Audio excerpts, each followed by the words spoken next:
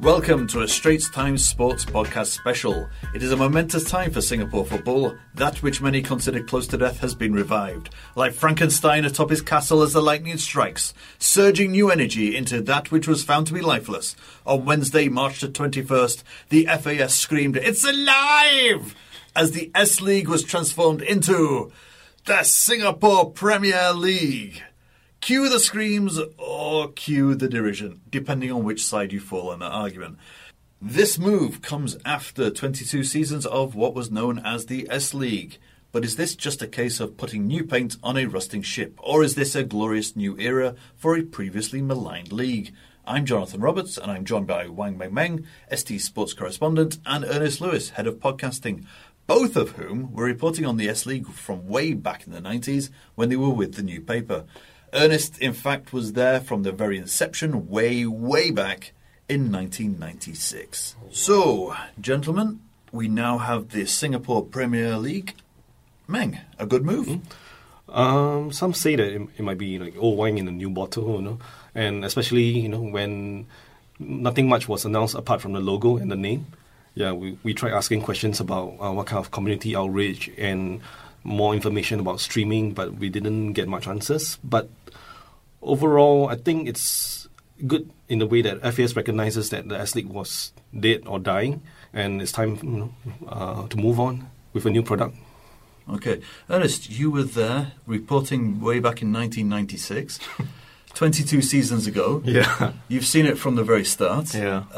This is, of course, not the first Premier League that we've had. We had a interim after the Malaysia Cup, I believe. Yeah. Which was the FAS Premier League. FAS Premier League. Yeah, I was there at one of the matches, and the national team beat this club Tiong Bahru 8-0, and that's what they did because they were just walking over all the other opponents, and you can't blame them because they were just buying time before the start of the S-League. And I remember the whole country had this feeling of it's a bit like deja vu right now, although we kind of know what the S-League is like now. But at that time, we weren't sure whether the S-League was going to be a success or a hit. But it's about the same feeling. I would say right now in this year, the S-League actually has to be somewhat like the Singapore Patience League, the Singapore Premier League. Maybe it has to be like the Singapore Patience League. And patience as in waiting rather than patience as in ill. Yes. Because last time, when it's fledgling league, they had a lot of issues with patience. They want to try new things. So they started throwing in gimmicks. There was inconsistency. They started changing the rules, messing around with that. Patience is one thing. We're talking about 22 seasons later. I mean, how long do you have to wait for this kind of thing to kick in? Probably got to wait for a long time. Well, beyond our lifetimes.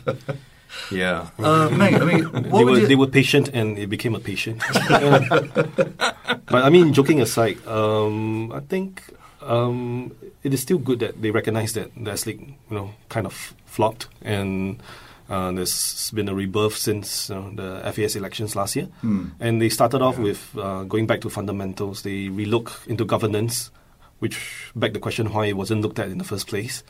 Yeah, I mean, this followed on from the police raids that made so much headlines last year, and now they are looking at the next step, which is like revamping youth football and consequently looking at the S-League. Yeah, I think the good thing is it's ground zero. So at ground zero, there's hardly any expectations. I mean, we were at the press conference yesterday. I think my colleagues were laughing at me. Why are you there in the first place? But we still got to remember that. I mean, for me, I feel like I remember when we were experiencing the Malaysia Cup high of 93 and 94. I remember reading this 442 magazine, and there it said that Singapore's state of football, what was it like? You have the national team playing in the Malaysian Premier League or the Malaysian League. Can you imagine England playing in the French League? What a joke. So that stuck with me, and it kind of told me that, in the international arena, this thing about kampong football, the Malaysian rivalry, it just doesn't hold much water, especially internationally speaking, you see. We've got to really raise our standards, and you've got to start to have a league anyway. You can't have a country without a national league. Well, what do you feel about the name? I mean, just on purely a superficial level, the Singapore Premier League. I mean, I'm quite a pragmatic person. I really don't really care what the name is of Premier League, Best League or Super League or what, or what the logo looks like. A big deal has been made out of the logo, how the lion's mane is flowing, its mouth is open, to show that it's reborn, it's ferocious, it's passionate. But when you look at the English Premier League, the logo looks like the logo of a bathing ape, but it's really a Premier League. Yeah. So at the end of the day, it's the product on the pitch that counts, and I really hope to see a higher standard of football. Let's look to the future then. Aside from 22 seasons of a few high points, the last high point for me as a casual observer would have been Tampines buying Jermaine Pennant. And that was the last glimmer of excitement that we got. That was very short-lived. What can actually be done what does the Singapore Premier League need to do? Okay, I think let's start with the players first. It's never nice to always hear about players behaving unprofessionally. And I thought the FAS was pretty candid with itself by saying that they are aware of the smoking problems amongst players. Where else you're paid to play football? It's a dream for many of us. I'm a failed footballer. That's why I end up writing. Yeah, it's a dream to be paid to play football, and you have guys smoking, and on top of that, you have the young lions. So 12 out of 25 of them smoke. So that's a pretty scary statistic, and especially they're young lions. They're young, below 23, and they're already picking up unhealthy habits. Picking up from Meng's point, he's really got it spot on, because all this while the S League has been like a sleepwalking league. Okay, fine. You have a name change, you've got to start from zero. And it might be a good start, start afresh. As he said, try and improve the quality. You've got to improve the youth quality. Foreign talent, I'm not so sure about that. It's a bit iffy from what I saw. Not the same as it was in the early years of the S League, for sure. They need to work harder on talent scouting, especially overseas. They need to do that, and I think the FAS has to try and find a way to help them talent scout, because if they're just going to stay in Singapore and look in-house, you're not going to go far. But isn't it also a matter of money? To paraphrase Scarface, first you get the money, then you get the stars, then you get the crowds. You need a lot more money. So, should Singapore teams be looking for that wealthy benefactor? Should they be looking for their billionaire owner from overseas? What I said earlier, it's still the product on the pitch that matters, and if we start playing good football and start producing good footballers, the money will come in naturally. Like, you look at the Thai League, like 15 years ago, they were so far behind us. Their best players were all playing in Singapore. But look at what happened. Now, our national players struggle to get into their second division. And Thai teams are beating J-League and K-League and Australian League teams in the ASEAN Champions League.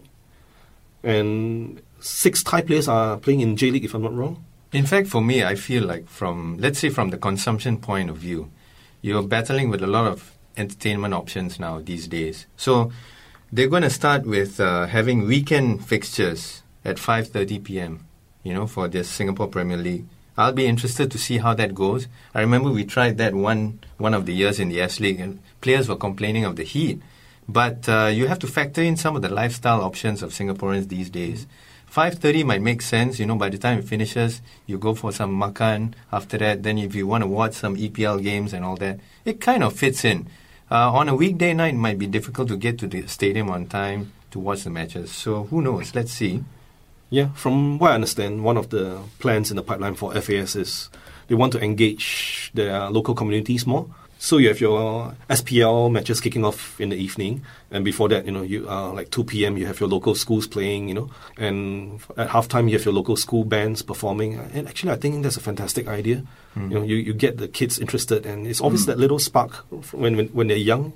You get them young, and they have that affinity with the S League clubs. And correct me if I'm wrong, Meng. A lot of kids, the parents these days actually want to invest in their kids taking proper football lessons on Saturday mornings, early Saturday afternoon. So it's like a family day, right? They can then continue on to the Singapore Premier League games. Yeah, it's true. And we have Active SG and with their football academy, and now FAS is looking into beefing up primary schools football. These are all right moves, but at the highest end, it's still a bit lacking. So what I really hope to see from the Premier League this year is players really taking their job seriously. Be a good example to the kids and inspire them. So, if you get the kids, you should be able to get the families, and that will bring the crowds. But, I mean, of course, to get the kids, one thing that you could say is missing from S-League, or indeed, hopefully not missing from Premier League, are the stars.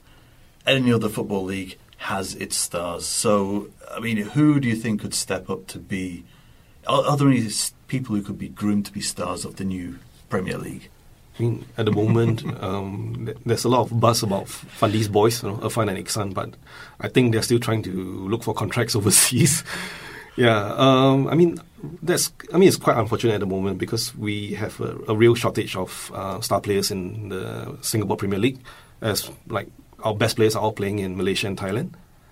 But you just need a couple of stars, and you really spark the imagination of the entire country. Because I remember a couple of years ago, Safwan Baharudin, he played in the A-League, managed to score 2 goals, and he was offered a contract. And I think the entire fraternity was behind him. And right now, 3 of the best Thai players are playing in the J-League. You have Thirasin Dagda, he's scoring for Hiroshima, and Chanatit, he's scoring for Sapporo. And they have a left back, Tiraton. And I saw this clip on YouTube that really excited me. There was a free kick, and he's playing in the same team as Lucas Podolski, who's famous for his left foot. And Podolski told him, please take the free kick. What a moment, man. I mean, can you imagine a Singaporean player like Messi offering him to take the free kick? That would be great. The other thing that, say, the Premier League, the EPL Premier League has, is, of course, inter-team rivalries. I've always felt that S-League lacked rivalries.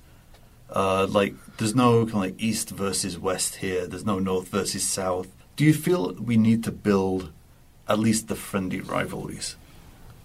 Yes, we should. I think I think in the early years, like Ernest would tell you, I think Wenger was pretty good at drumming up the hype, rousing the fans. But I think sadly it's been missing. Yeah, we don't have that color. There's that neighborhood color, and the other thing is also the media coverage. Also, maybe the generation of sports writers that came after Meng and myself and all that, they've been exposed to the EPL style of writing. So they come in with their technical analysis of games in the S-League. It doesn't really work when you don't know the players. I mean, at the S-League, it's all about entertainment. You just want to know who punched who, who scolded the ref, who prevented who from jumping into the stadium or out of the stadium or over each other, or who threw water bottles at someone else when they were not supposed to bring bottles into the same place. It's all about the drama, and there's a bit of nonsense, entertainment nonsense and all this. Which goes against Meng's point about going back to the basics of football. No, that's fine. That can happen around the rings, around the fences, the spectator stands and all that. But at least the quality of play is decent that you want to watch. And then you have this color in the stands. Then it's down to the managers, the coaches. They have their rivalries. I miss the days of the press conference where one coach walks in, hey, can you just shut the hell up while I talk and give my press con or something like that, And then they start going off at each other. And then media just has a field day. And all this is missing these days. Good old days, eh? Yeah. I was at a press conference once, and it was interrupted because the men came in and said that one of the players got punched in a shower, and after that, the press con took place in a shower. Yeah, good old days. Yeah. Something for the Premier League to consider there. Maybe more punch-ups in the shower are needed to bring that spark back to Singapore football. And that is where we're going to leave this subject, as the referee of time blows the final whistle on this ST Sports podcast special, which is not easy to say in one sentence. Thank you, Meng. Thank you, Ernest. And despite the jokes, we do actually want the Singapore Premier League to succeed. Football is a great unifier. And like many aspects of Singapore, we want it to be a global success. But if you want to watch the true birth of the Singapore Premier League, or SPL as I think it's likely to become known, it starts on March the 31st with the Community Shield. Meng, who is playing? It's Tampines versus Albirex, and it will double up as a SPL fixture, so 3 points are at stake. All right then, thank you for listening. Do check out the other ST podcasts available on straitstimes.com, and do check back for other ST Sports podcasts coming your way very, very soon. Until then, farewell.